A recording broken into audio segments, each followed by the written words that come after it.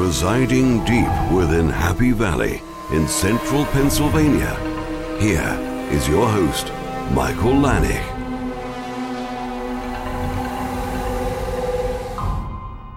Hello all you Hannibals out there, and welcome back to yet another episode of the Hungry for Hannibal podcast. Okay, so we're getting to the midway point of season 2, and things are really beginning to ramp up at this point of the season. You look back at the first 2 or 3 episodes of this season, and they were really great episodes.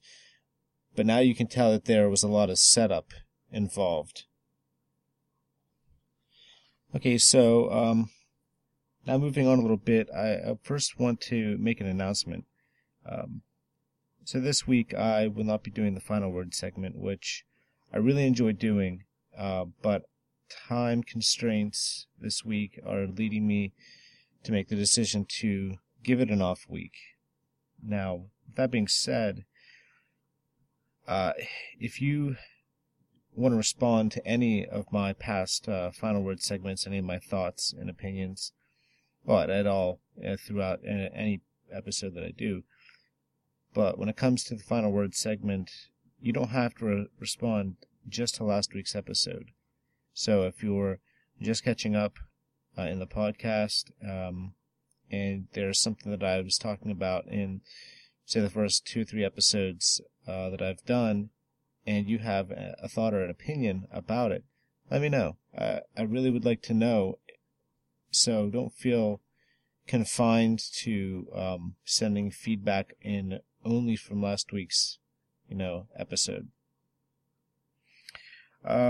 So yeah, this week's been kind of crazy. It hasn't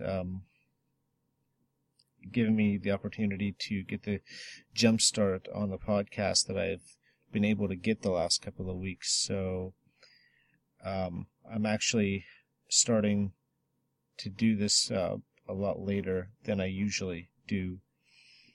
So I might not get this out as quickly as I want to, the podcast. It may not be till early Tuesday, possibly even a little later than that. And I know I really don't want to do that. I want to get it out by Monday night, if possible. Just because it gives you a chance to, listen to it over the next few days. You might not have a chance to listen to it right away. But I don't want to cut it so close that you've only got, a very short period of time to listen to this podcast before we get into the next episode. I want this to come along quickly enough that it actually is meaningful for you, the listener.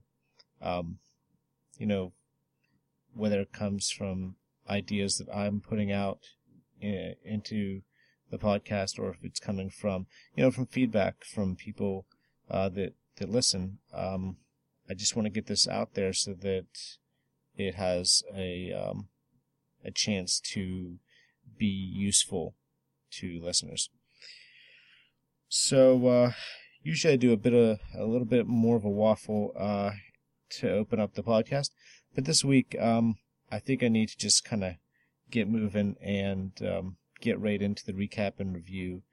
And so the quicker I can get this done, with, the same kind of quality that I'm hoping that I bring to the podcast, but I do want to get moving so that I can get this podcast done and you can listen to it. So let's move right into the recap of Season 2, Episode 5, and we'll do that right now. You're listening to the Hungry for Hannibal podcast. Mukōzuke opens with a scene that juxtaposes Hannibal and Will, much like the opening of Episode 3's Hassun. In that opening, we witnessed Hannibal and Will getting dressed. He was in one of his best suits, and Will looking professional in his courtroom attire. Here we see breakfast being made. We get our first food porn fix of the week, as Hannibal creates a delicious breakfast for Jack, while Will gets what appears to be cold eggs and slop. not exactly the breakfast of champions. I noted that the bacon that Jack was eating could easily have been a side of human flesh. In fact, I'm pretty sure it's human bacon. But you know what? At least it looks appetizing. If nothing else, it looks appetizing. So Jack is still reeling from Bella's attempted suicide. It doesn't appear that he's slept at all, which is understandable considering what happened in the recent events of the night. He and Hannibal talk about it, and Jack is thankful that Hannibal did what he did in saving Bella's life. And of course, Hannibal takes the opportunity to chime in that he's probably a better friend than a therapist. Of course, Hannibal takes this chance to ingratiate himself even further with Jack, thus building a reservoir of goodwill for the future, which is chilling considering he just killed Beverly in probably the last, dozen hours, maybe 15 hours tops. So we move on to the observatory, which has been the scene of so many important crime scenes over the last 18 episodes. Freddie Lounds is walking towards the building. You can see the apprehension on her face. She may be ice cold as a reporter, but the thoughts of the past, they read cleanly on her face. After she enters, we see water and blood dripping and out-of-focus shots of something quite horrific. Of course, Freddie begins to take pictures because she's ever the opportunist. In a way, it astounds me that Hannibal finds Freddie so rude. I mean, is she really more rude by how she goes about her job than how Hannibal goes about his secret life? Taking what he wants at the expense of the people around him without apology? I mean, at least, Freddie does what she does and doesn't hide her warts, which I think is, on one hand it's disgusting, and on the other hand it's admirable. She is who she is. She makes no apologies for it, as you see later in the episode, and she's kind of a take it or leave it gal, and as repulsive as she is, I have to say, I kind of admire the ability to look at herself in the mirror and not be ashamed. Because no matter how bad Freddie is, there's someone in the mirror looking back at her that is much darker, and that would be the reflection of Hannibal. So, of course, she calls, and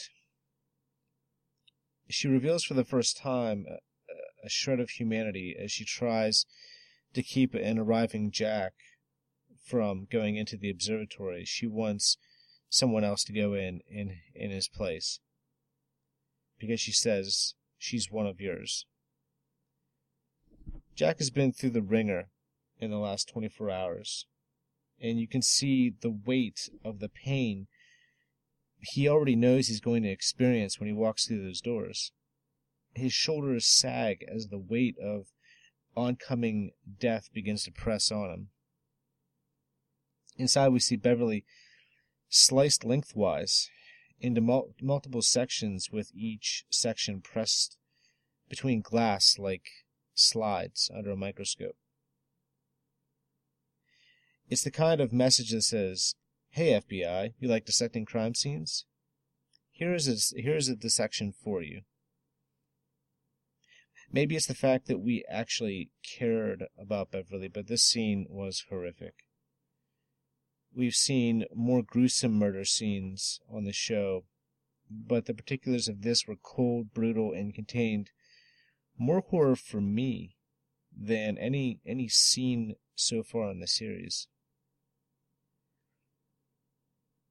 Jimmy and Brian, who are the other part of the core team of Team Jack, are seen crying as they're made aware of Beverly's death. Jack makes sure that her sacrifice will always be remembered at both the FBI headquarters as well as all the field offices, which I assume is quite an honor. And I gotta say, before moving forward, there was a lot of the reactions scenes in the last few minutes of the episode were particularly moving because there was no dialogue, just some either silence or light music that was being played. You saw Jack break down when he saw what had become of Beverly, and of course you saw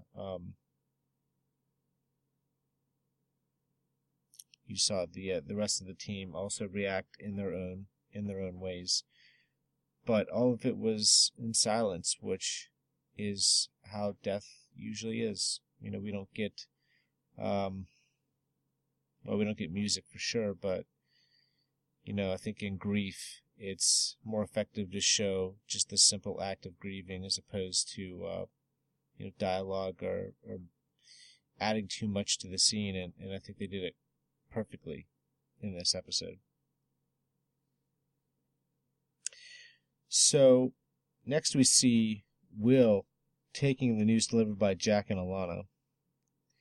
There's no dialogue again here in this scene, because all we can hear is the sound of rushing water. Now, there's a connection between Will and water that I'm going to get to at the end of the recap.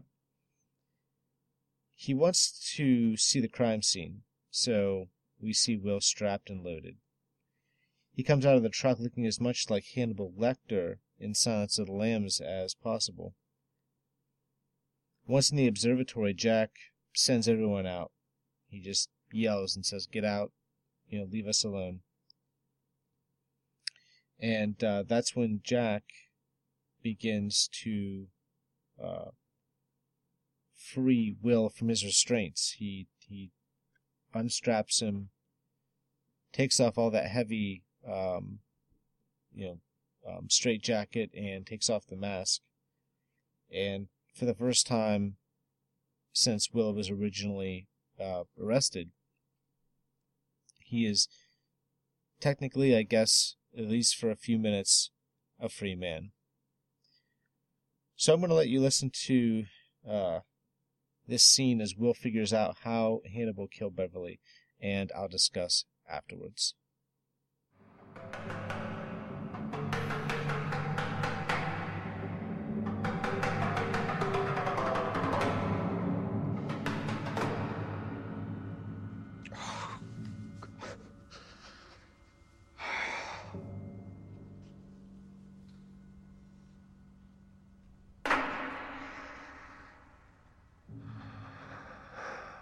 You said you just interpret the evidence. So interpret the evidence.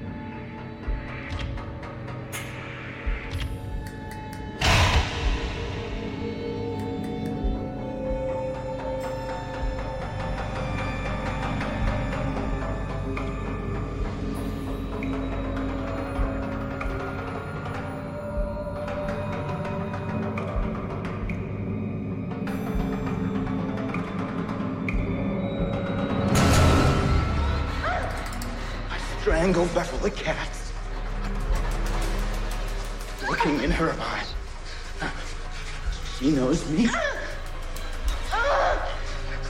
And I know her.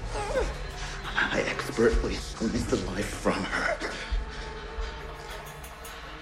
rendering her unconscious.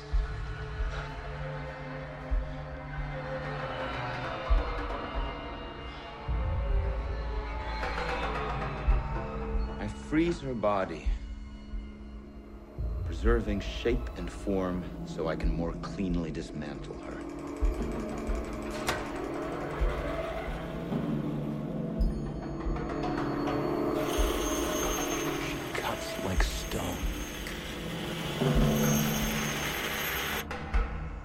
pull her apart, layer by layer,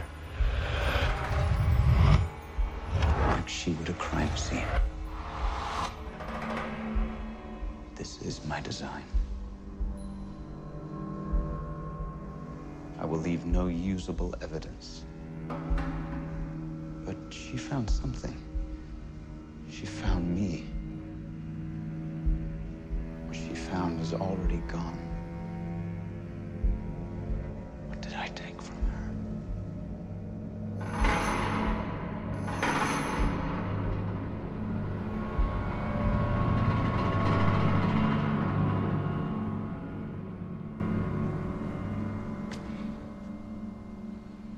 It's the Chesapeake Ripper. It's the Ripper. And the copycat. Same killer. Two masks. Beverly, help me see it.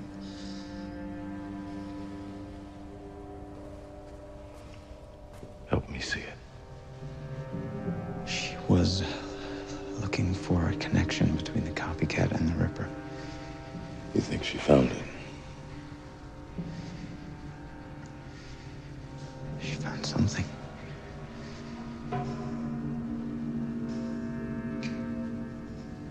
Where were you last night? In the hospital. With my wife. I told Beverly to go to you. Tell you everything she knew.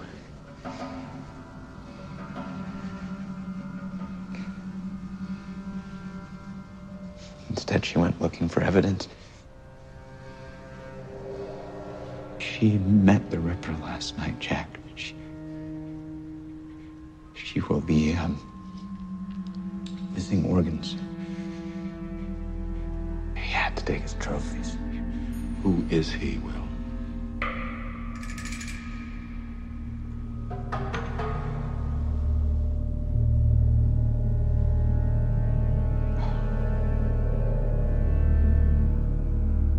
Beverly made her a connection to the Ripper. You have to make your own, Jack. Then what did I bring you here for?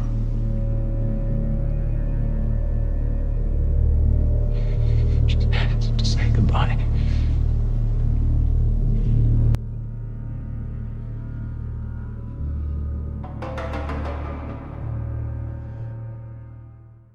Stay in touch with Michael between episodes by going to the podcast Facebook page at www.facebook.com/Hungry for Hannibal, or catch him on Twitter at Hungry for Hannibal.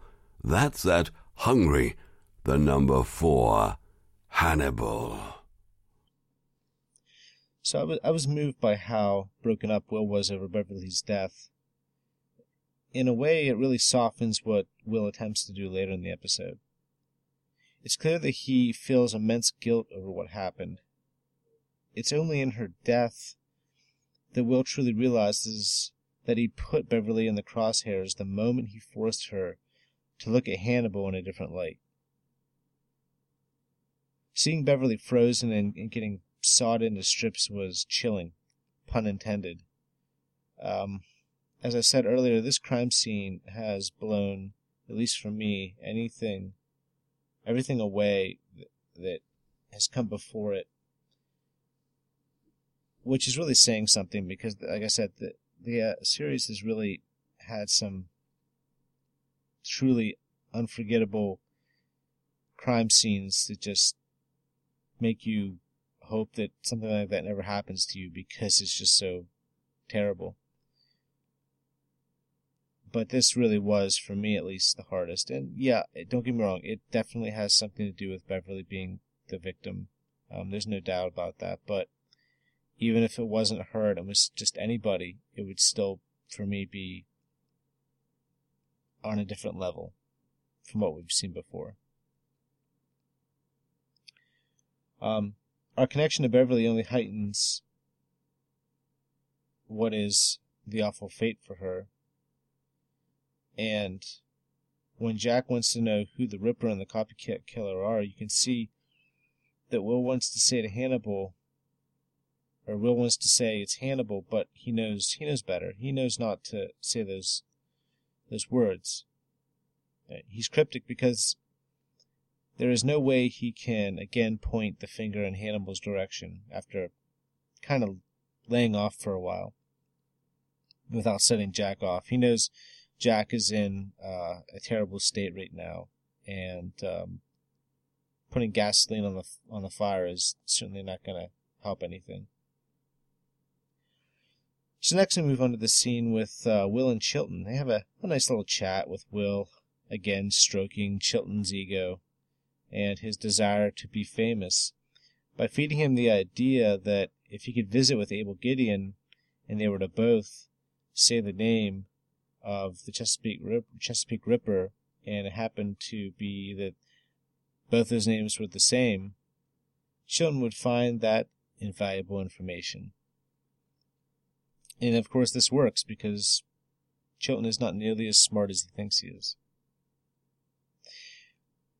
So next we move into the FBI headquarters, and Jimmy and Brian are doing Beverly's autopsy. And Jack comes in and he offers them the chance to back away, noting that they were friends of Beverly's and they didn't need to be doing this, but they've decided that they're going to do everything they can to help, and that if it was them in one of them in Beverly's situation, she would do the same. She would do everything she could to help catch the person responsible.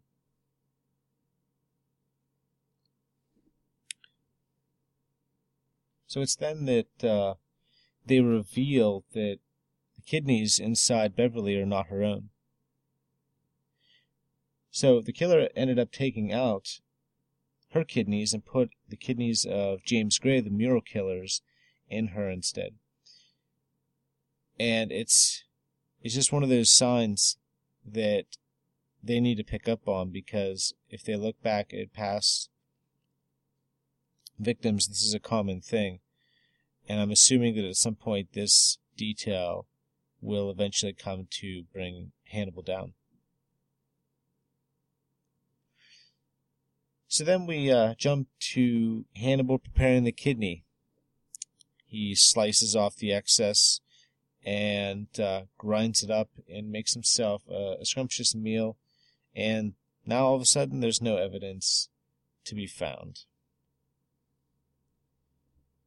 So Eddie Izzard makes his return as Dr. Abel Gideon, who last we saw was gunned down by Will as he was standing outside of Alana's home. Will discusses the Ripper with Abel, but it's apparent that the Gideon is not about to let the Ripper's identity slip out of his mouth for Chilton to hear. He does, however, tell Will that if he wants the Ripper, he's going to have to kill him.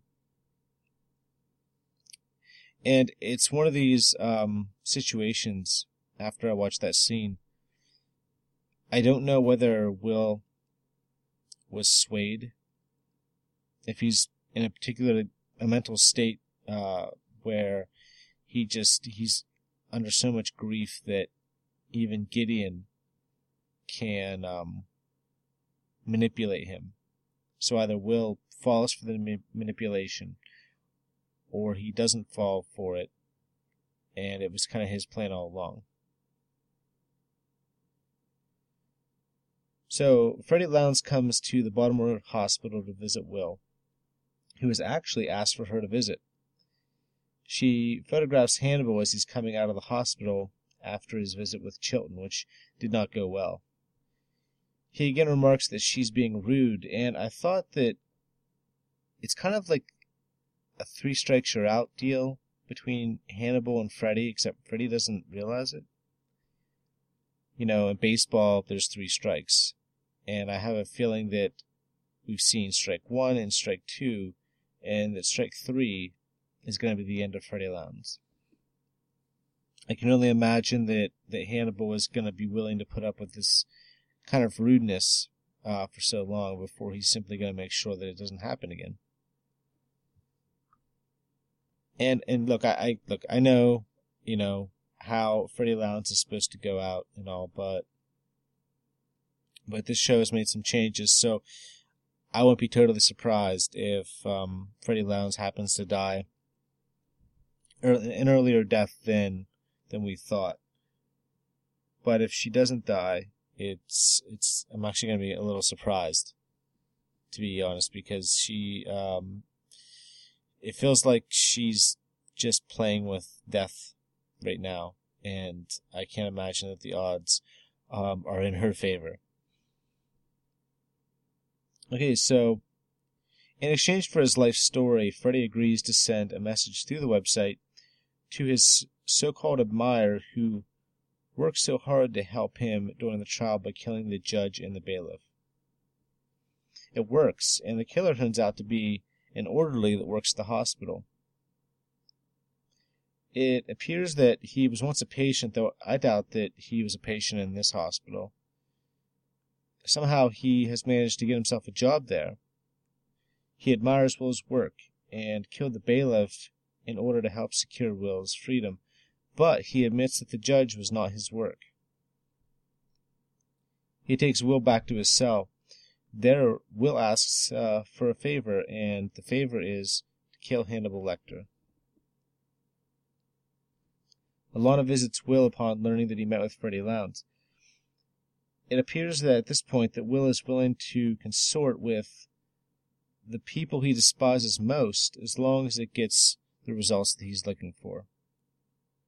Alana is concerned by this information, and you can understand why. Will's morals and ethical judgments, which always seem to be so high, are now becoming more compromised by the day as he sits in jail. As Alana is leaving, she notices that Abel Gideon is back and requests an interview. They discuss his failed attempt at killing her before Gideon slyly implies that Will is up to... Sorry, let me say that again. They discuss his failed attempt at killing her before Gideon slyly implies what Will is up to, since he is the one that overheard Will request Hannibal's murder in the cell next door to Will's. We move on to an indoor pool scene where Hannibal is swimming laps. Will's admirer, Matthew Brown, which is his name, I didn't mention that a minute or two ago. Will's admirer, Matthew Brown, joins him. They both swim a lap before Hannibal is knocked out with a trank gun. We see Hannibal struggle before sinking slowly to the bottom of the pool.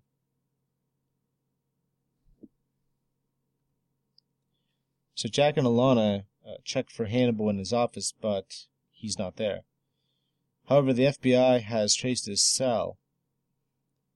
Back at the pool, we have this scene between Hannibal and his would-be killer. Go ahead and listen to this, and I'll give you my thoughts after.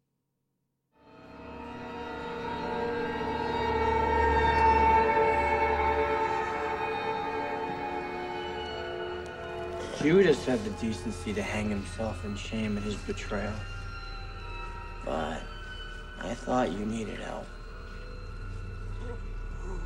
Did you know that the phrase to kick the bucket came from exactly this situation? You could kick it out right now yourself and it would all be over. Quicker than bleeding out.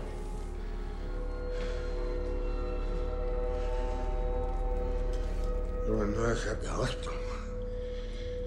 You're setting a new standard of care.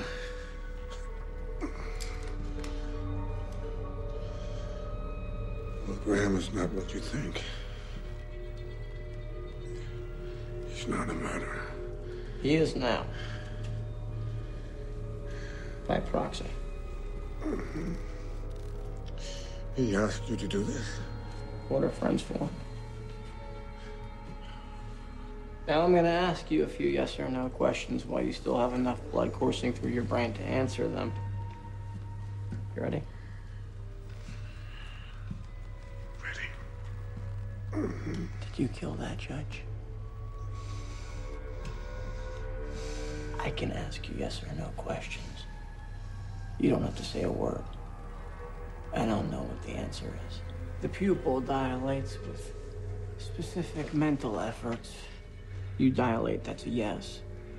No dilation equals no.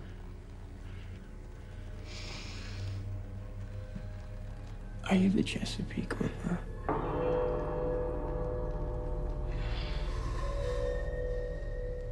How many times have you watched someone cling on to a life that's not really worth living? Eking out a few extra seconds. Wondering why they bother. I know why. Life is precious.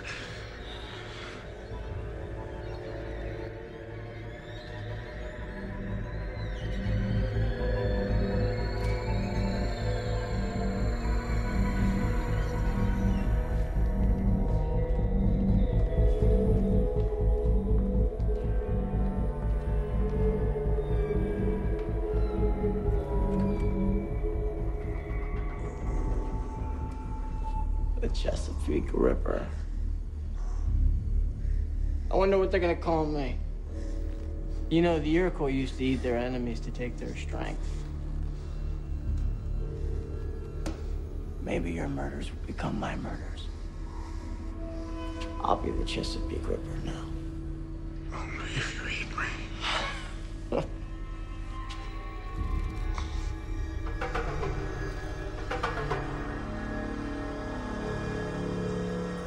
Put your hands where I can see them. Got a gun! Sir!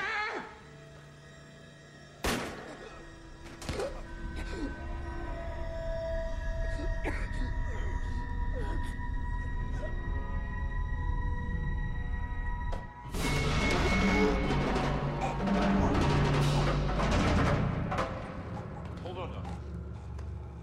Hold on. Get an ambulance.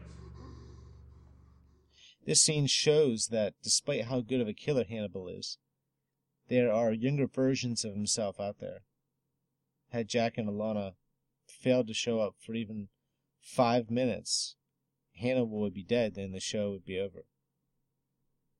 Now, I knew that Hannibal wasn't going to die, it's obvious. But to see him in that state was shocking, actually. It's the first time that we've seen Hannibal at the mercy of somebody else. His vulnerability is shocking, since we always see him as the great Lion King stalking his prey. I love the crucifixion style setup with the kick the bucket way of killing Hannibal. And we see Matthew get the upper hand by asking Hannibal a series of questions and waiting for pupil dilation to give him the answer yes or no, since it's an involuntary response. This episode ends with Will staring at his sink as it fills with blood and begins to spill over. I found the water symbolism, which is connected with Will and has been for some time, to be really interesting. Many times throughout the episode we see or hear running water.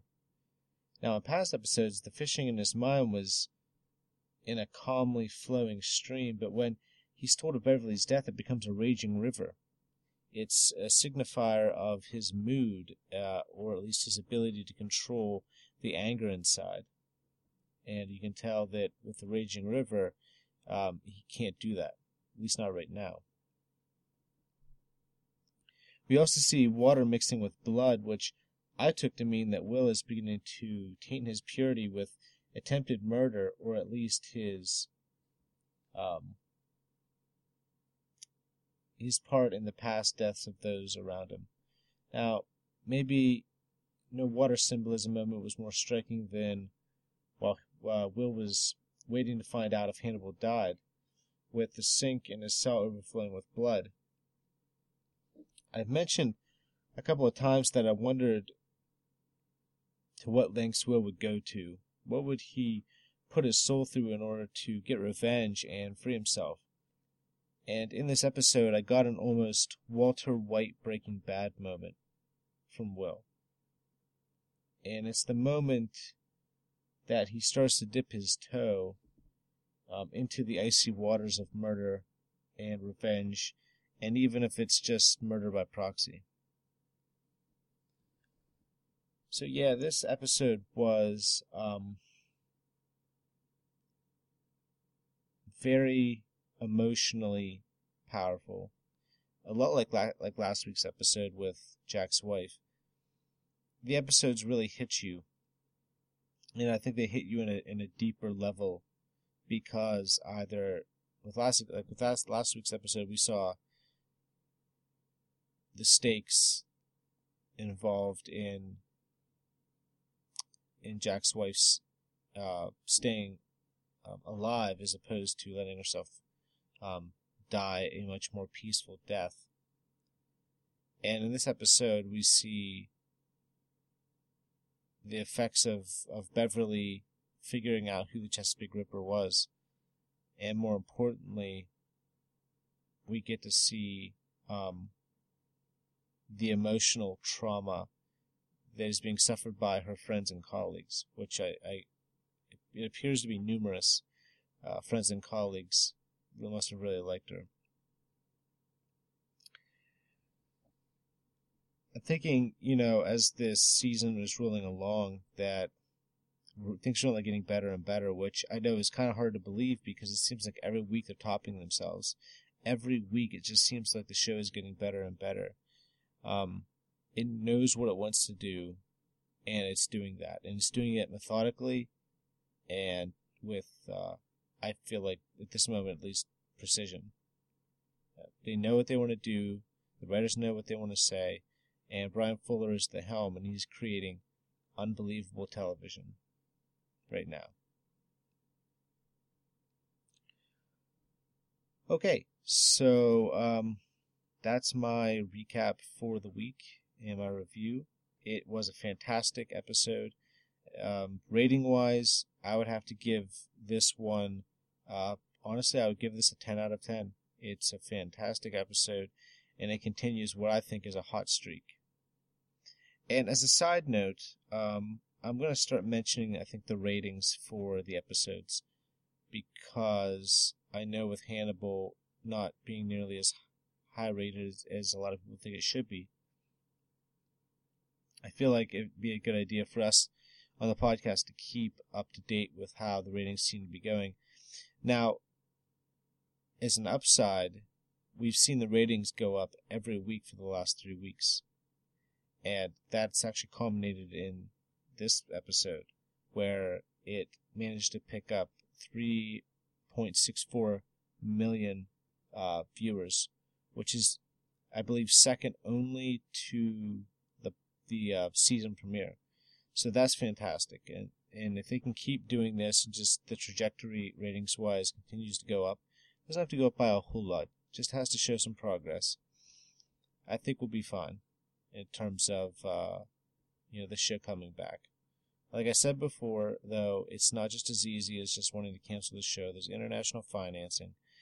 So there are things in place that would just keep it from being a simple cancel. And like I said before, I think that if it were to happen, there are other places the show would go to. There's just too much quality on this show for it to die. And I think that, we'll be fine. Okay, so that's the recap and review for the week, and now we're going to move right into the feedback. Looking to contribute to the podcast? Send an MP3 file or email to hungryforhannibal@gmail.com. Okay, so for the feedback section of the podcast this week, we have a few emails and we have a voicemail. So I think we'll start out with the voicemail this week, and it is coming from Sandra Peiser in Germany. And let you listen to it, and then I'll comment once it's done. Hello, Michael. This time I thought I'd try a voicemail. So I'm sitting outside. It's really nice and warm in the 60s. No snow to be seen. I think we had about 3 snow days altogether this winter. So you guys keep the snow and I'll keep the nice sunny weather here. Alright, on to Hannibal. Wow, that was a visually very extreme episode. Of course, Beverly Katz, she's dead, and only her kidneys were made into a meal. I was expecting a bit more of her to be eaten, but okay, fair enough. The way she was displayed reminded me a lot of the work of Gunther von Hagen's Body Worlds. You can check that on Facebook and just put it in on Google search and you'll find a lot of visuals. How could you describe it? Art made of bodies. That's quite similar to some of the kill scenes we had on the show. So I think Brian Fuller is copying Gunther von Hagen sometimes. But fair enough, it was great visually. And now she's gone. Of course, Will knows who did it and what happened, but he cannot tell anybody because they wouldn't believe him if he just said it. So he's setting them on the track of Hannibal. He tells Jack, you have to figure it out yourself, because Ina knows that he is really owing a debt to Hannibal because he saved his wife's life. The only thing that kind of bothered me was that the clerk, as we now find out, was not killed by Hannibal, but really by another copycat killer. And that was too convenient, and that he was working in the institution where Will is imprisoned. That is just a bit too convenient, but I can forgive it overall. It made for some nice scenes there, especially when Hannibal is swimming and the copycat killer dives into the water and swims along with him, and you see two predators just swimming, and you see how strong they are, and then you also see that the younger predator, he's faster, he's better, and he really manages to catch Hannibal, something I really didn't expect. I was thinking that Will is setting him up to go after Hannibal, but Hannibal will outsmart him in the end. And as we find out, Hannibal was just pure lucky that he escaped with his life there. He would have gotten the better of him if it hadn't been for Jack. Yeah, good episode. I'm excited for next week, and yeah, I hope you are too. And maybe Jeannie will put in a voicemail as well. I think you can do it. So thanks for the nice words. See you next week. Bye. Okay, so thanks, Sandra, for the voicemail. And you bring up some really good points. I think that Hannibal took Beverly's kidneys because he wanted the presentation to be as effective as possible and as shocking towards Jack and all of the colleagues and everybody at the FBI, really. If he took a bunch of different organs, it would be apparent there was a bunch missing. And I just think that it might have taken some of the what's the word I'm looking for? I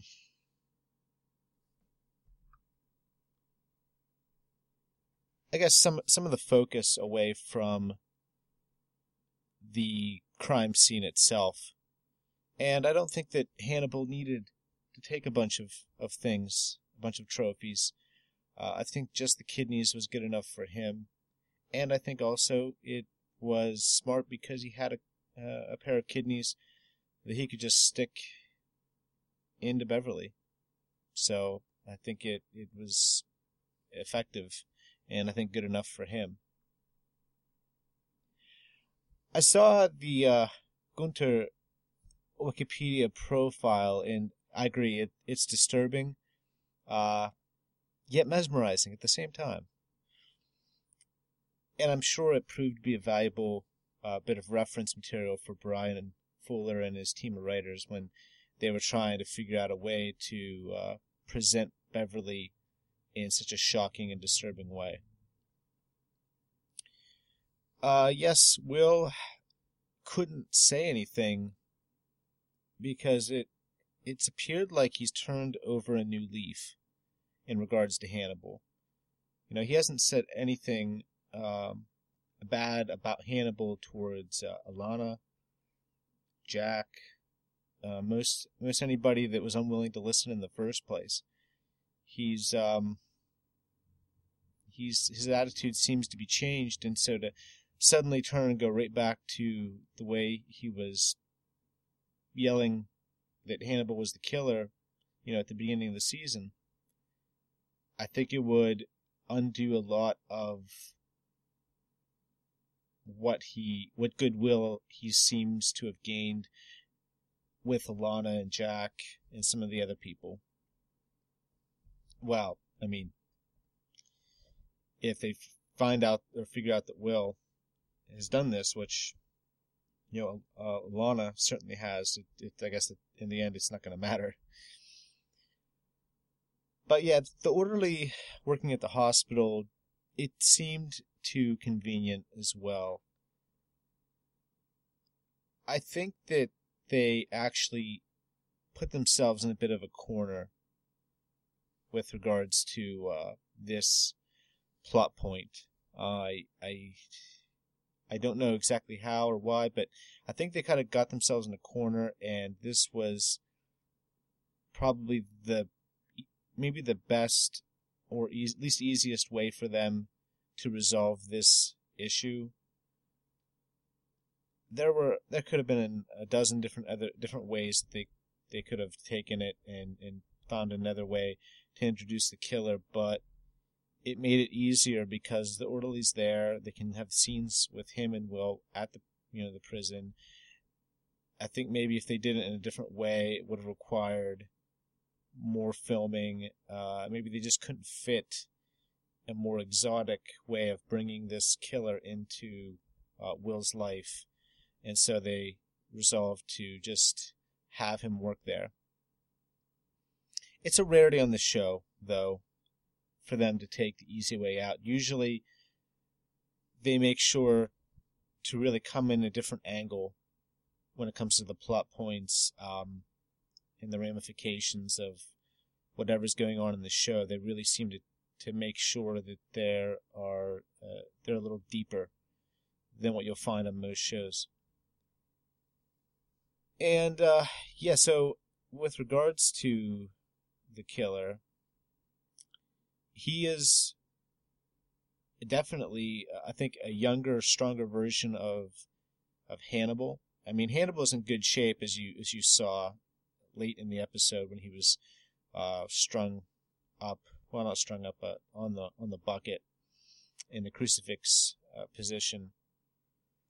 So to me, you could say that Matthew was maybe Hannibal 20 years ago, when Hannibal was maybe at his absolute physical peak.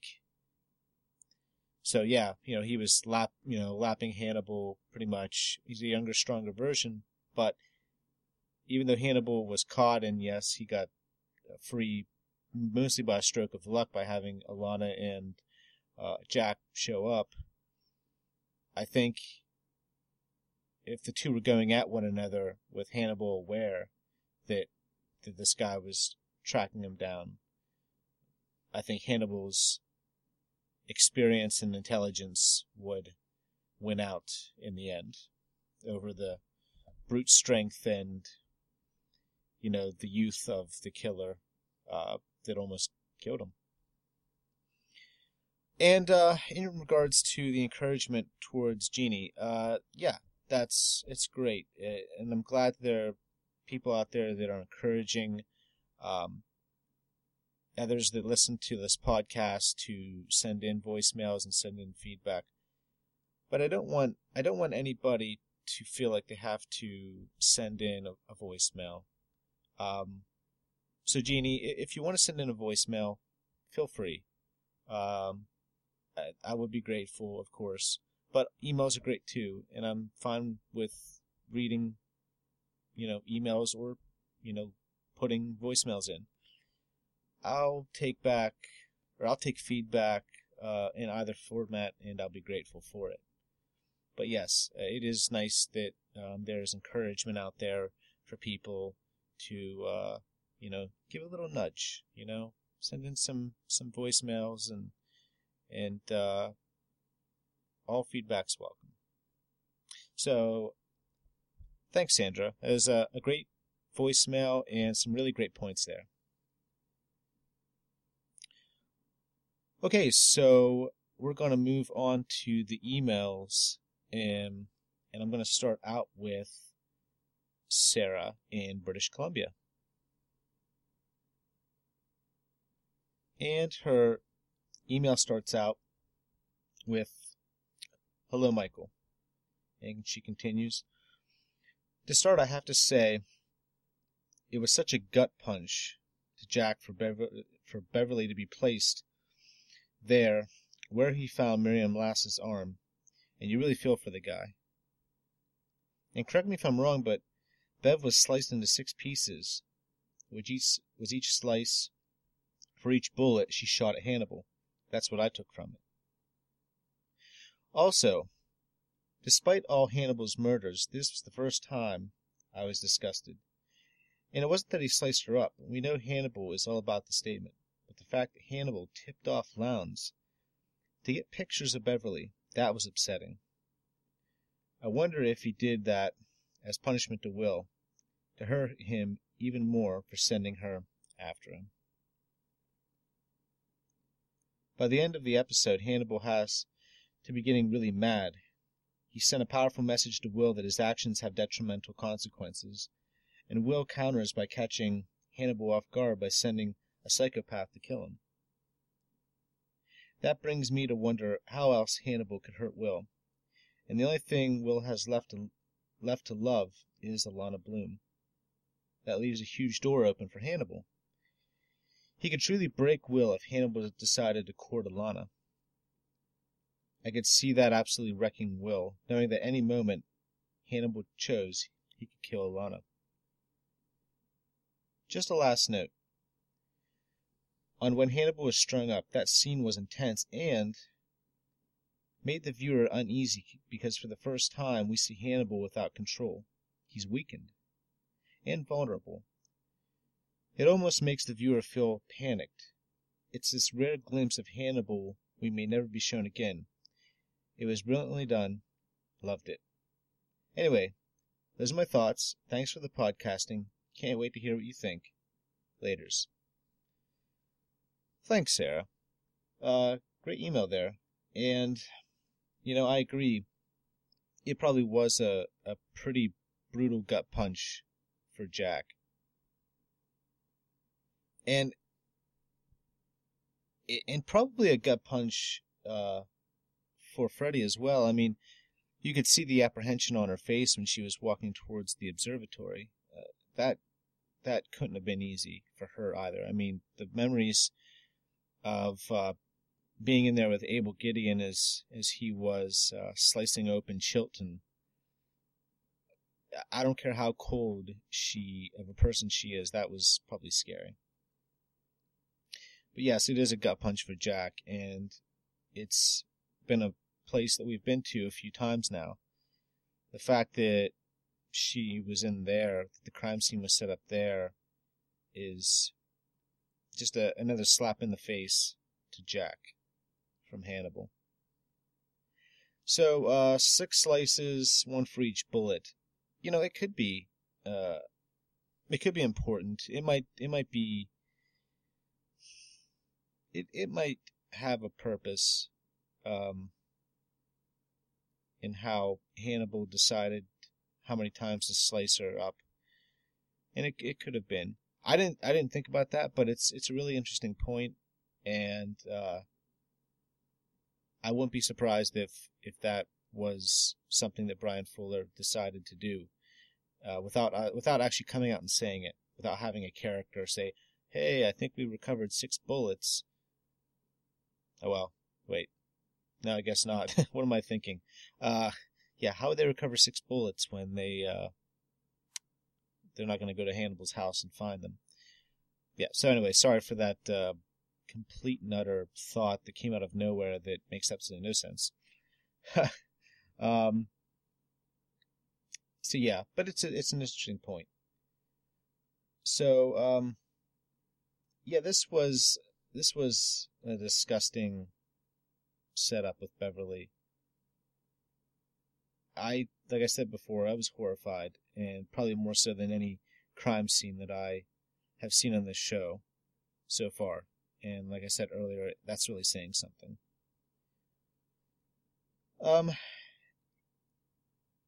Yeah, I mean, I think Hannibal is probably really, really mad.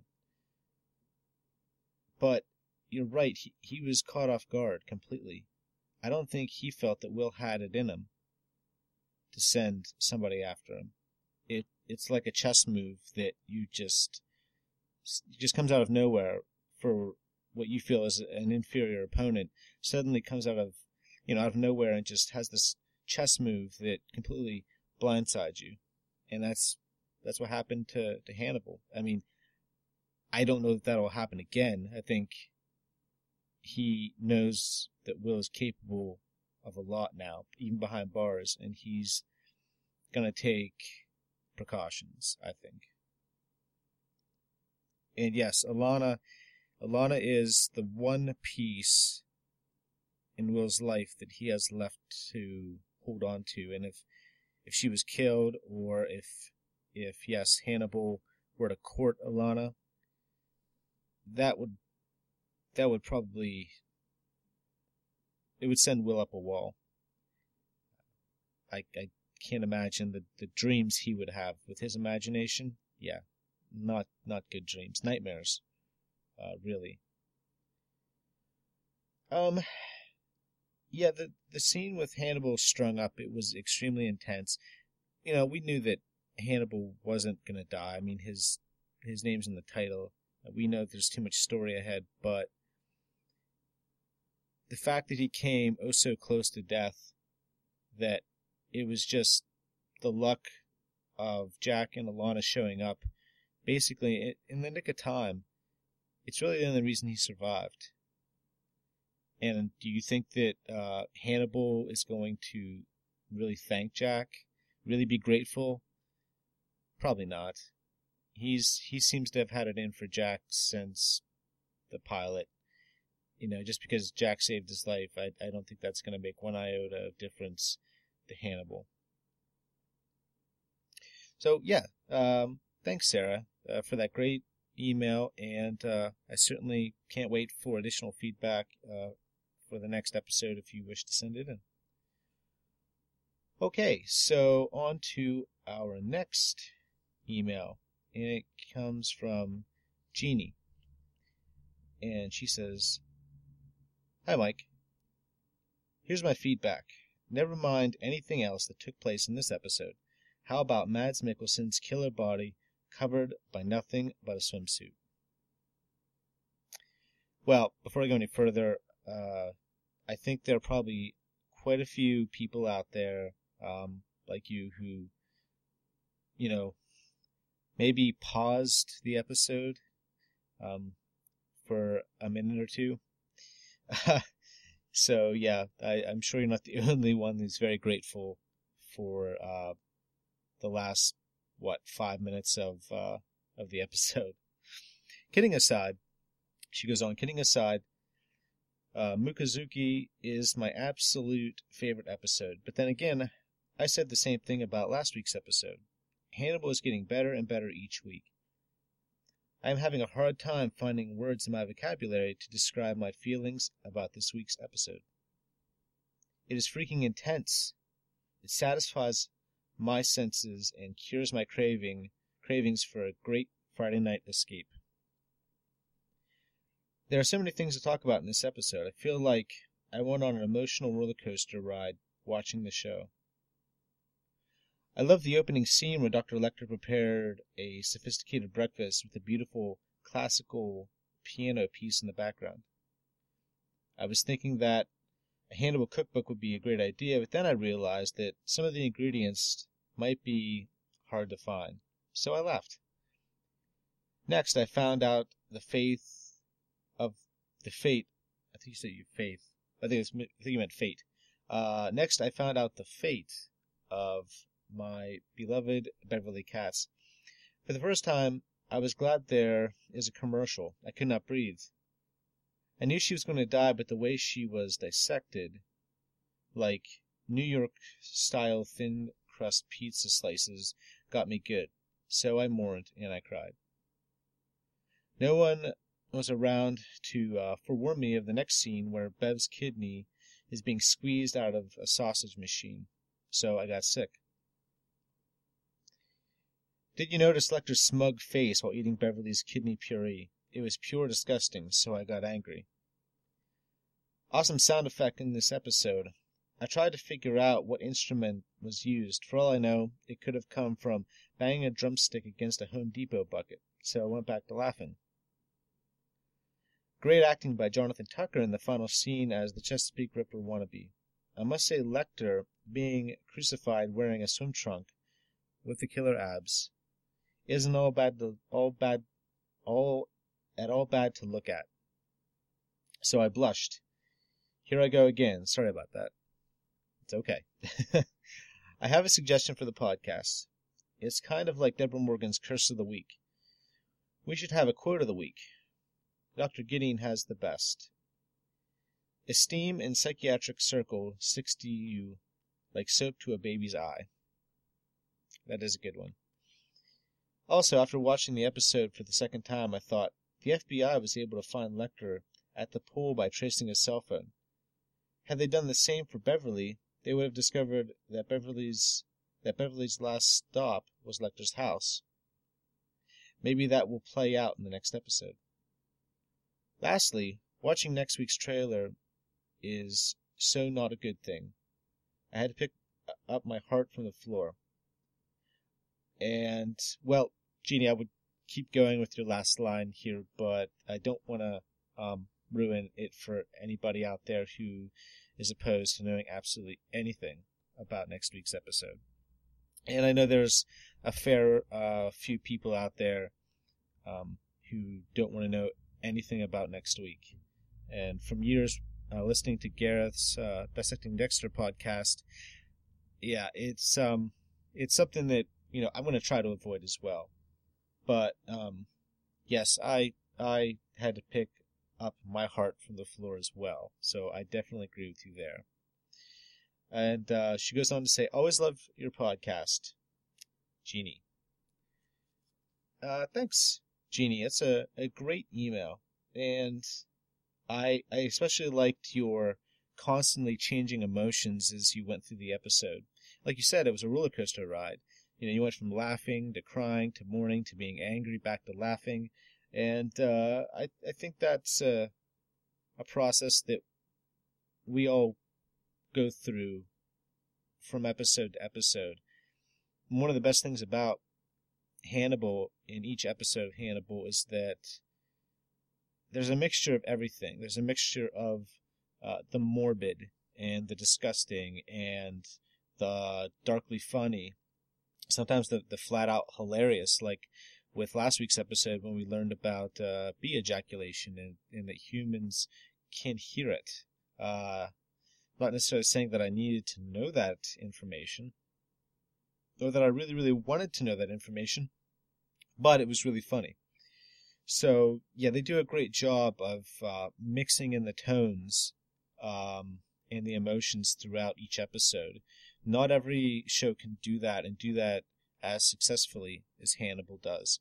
There's rarely a misstep, I think, when it comes to almost like the chemistry of how they mix in, 2 scoops of disgusting, one scoop of funny. It's just like this perfect combination of, I guess, chemicals. It's like a perfect combination of chemicals that, when mixed together, creates Hannibal. Creates each episode of Hannibal, and it just seems they strike the perfect note all the time when it comes to that aspect of the show. So yeah, looking at your email a little closer. The breakfast in the beginning was a great difference there between the two, and we saw that last week, as I mentioned earlier, with Will and Hannibal, dressing, and even though both wore suits, the situation in which they were getting dressed and where they were at was completely different. And this week, it continues to illustrate that difference. And to see, Hannibal whip up a beautiful breakfast and Will get slop, they couldn't be further apart in where they're at in their lives. And, I mean, I've mentioned quite a few times so far my thoughts on Beverly and how it was difficult to see her in the state that she was in. And yes, Lecter was smug while eating her kidney puree. That little smirk on his face, it makes you you love him, but you really hate him, and that's just part of the appeal of the show, is that in a way, like Dexter, you hate Hannibal, but you love him at the same time. And not in the same way, because Dexter Morgan was the main character, and he was a different kind of killer. Savage, yet there's also a strong human element behind that darkness. And with Hannibal, you don't get that. Not really.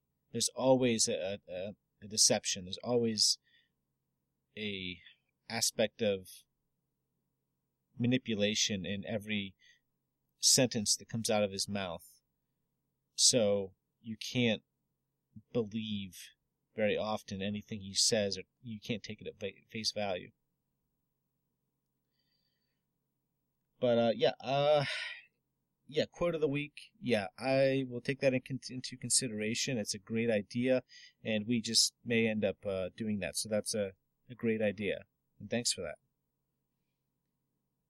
Yeah, I thought about the cell phone thing myself, not necessarily Beverly, but just how easy it was that they were able to track down Lecter's cell phone, and if that might be a tactic they employ down the line again with results that will help bring Lecter down, possibly. I don't know. They did it once here, maybe they'll do it down the road again.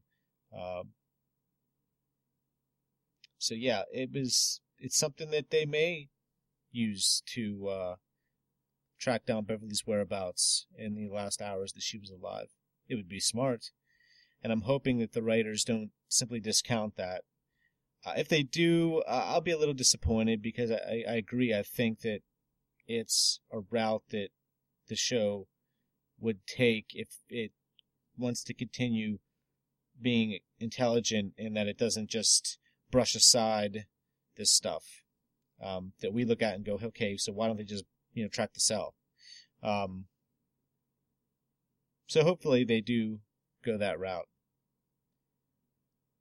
And okay, so that's my feedback for your email, and thank you very much for it. And I continue to hope that you send in any feedback, regardless of whether it's an email or it's a voicemail, and I appreciate it very much.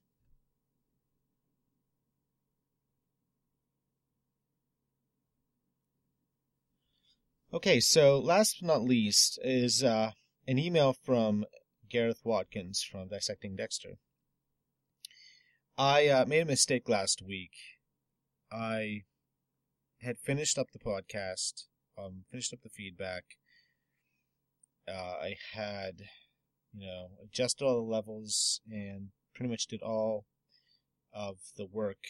After I assembled everything, I exported the file and had it loaded up on the website, and had sent out a message to everyone letting them know that the newest episode was online. And then as I was closing the windows, I noticed that I forgot to read Gareth's email, and I felt awful about it. And I know it happens from time to time. It's just one of those things. But I still felt really awful. And Gareth was kind enough to let me know that it's happened to him in the past, and it's okay. So again, I apologize, Gareth, for it. But I'll read it here, and I'll try to make sure in the future that I read every email that's sent in to me for that current podcast episode. Okay, so let's jump into the email. So Gareth writes, "Hi Mike. Quite a significant turn of events this week, or maybe not. Someone finds out Hannibal's a killer, but it's not looking too good for their survival. I did like the tension in that final sequence, although it was only a matter of time before Hannibal appeared behind Beverly. The gunshots through the floor suggested she was firing blind, so I suspect she'll be chop suey before too long. It was pretty well telegraphed early on in the episode when she was recklessly showing her hand to Hannibal, who we knew to be far too clever to be duped like that. I liked Will's change of strategy last week when it seemed he was embracing the phrase, keep your friends close, but your enemies even closer. But then this week it looks like he's dropped that as he's opted for exclusive treatment from Dr. Chilton. Is he trying to provoke Hannibal somehow? Make him jealous, maybe? Create some tension for him to maybe make a mistake? Another story thread I appreciated this week was Crawford and his wife. Their scenes together exude a certain closeness that is enhanced by the actors' real-life relationship. I can understand Bella wanting to spare Jack the pain, overdosing herself on morphine and going to Hannibal. His reaction was curious regarding her as she slipped into unconsciousness. I wonder if he was considering her relationship to Jack, envying it perhaps. Then he made the decision to bring her back and gave her that injection. She was obviously devastated by his actions. Deciding to end her life like that can't have been easy, and he took it upon himself to bring her back and nullify all that anguish, heartache, and anxiety she must have felt reaching her decision. I wonder what his true motivation for doing that was. My first thought was that it was to screw with Jack.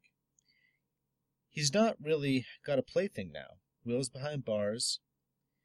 Did he feel, the need to turn his attention to a new toy? Whatever the reason, I'm reminded of the flash forward we saw in the season premiere. I'm sure Hannibal's treatment of Bella will play no small part in Jack's anger. I'm excited for what comes next this season. I don't suspect Hannibal's about to be caught, which means Beverly has to die. I wonder if Jack will be dining on filet mignon a la Beverly next time he eats with Hannibal. Keep up the good work on the podcast, Gareth. Thanks, Gareth. In terms of your email, here are my thoughts. Well, okay. The first thing is, when it comes to the strategy that Will was employing, he has changed up his strategy. He did opt for exclusive treatment from Chilton, but I don't think it was about making Hannibal jealous. I think it was more about limiting the information that Hannibal had access to. We've seen Chilton give information to Hannibal, which in a way has kept Will from really making the kind of progress in his war against Hannibal, because, if Will says, to Beverly or Lana, whoever, about Hannibal being the killer, and Chilton then says to Hannibal that, it sounds like Will's got something out for you. He keeps, saying that you're the killer over and over. It kind of undermines Will's assertions to Hannibal himself that, he doesn't believe that Hannibal's the killer anymore, blah, blah, blah. It nullifies all that work that he's trying to do. So I think by limiting the information flow to Hannibal, it's only helping Will in the long run. It allows him to plan an attack. It allows him to, strike back against Hannibal without him already kind of having an idea of what's coming. The Crawford and his wife, the scenes were fantastic. I loved every single one of them. You're right, there was a closeness, there was a truth there, as I said last week, that you just don't get in a lot of shows. A lot of shows, they don't really play it for that kind of brutal honesty and brutal truth. They play it safe, and I didn't get that feeling. And it wasn't about, her trying to kill herself. I'm just talking about the scenes together. There was just, I guess, more honesty than I even thought there might be. So, yeah, I really like that as well. Hannibal's reaction to her decision and to bring her back. I think that the reason that Hannibal the reason I think he came to this decision is that I don't think that he wants Jack to have a chance to focus on him for any reason. If Bella were to die, Jack would be inconsolable for a period of time, and then I'm sure after a while he would, refocus on his work, and there might come a time when that focus might turn on Hannibal for whatever reason. I think it's better to make this process of Bella dying play out longer, because as long as this is going on, Jack can't be focused. And we've seen that in the last few weeks. You could tell it's not even just about Will being in prison. It's also about what she's going through, and he just can't focus on his work, even now. So I think by keeping her alive, it forces Jack to have to put half of his attention on his work and half on Bella. And if you don't have all of your attention on your work at the FBI, and thus maybe on Hannibal, you're probably not going to catch him. So that's why I think that he did that. It was a calculated decision. And I also believe, on top of that it was a chance for Hannibal to ingratiate himself further, to build up a reservoir of goodwill, as I think I mentioned last week, for Jack and his relationship with Hannibal. It just allows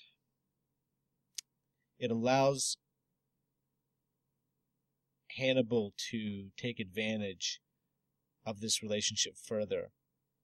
And if you can create a friend out of Jack, a real friend, it makes him maybe that much bolder to do what he does and not fear like anything's going to happen to him in the long run.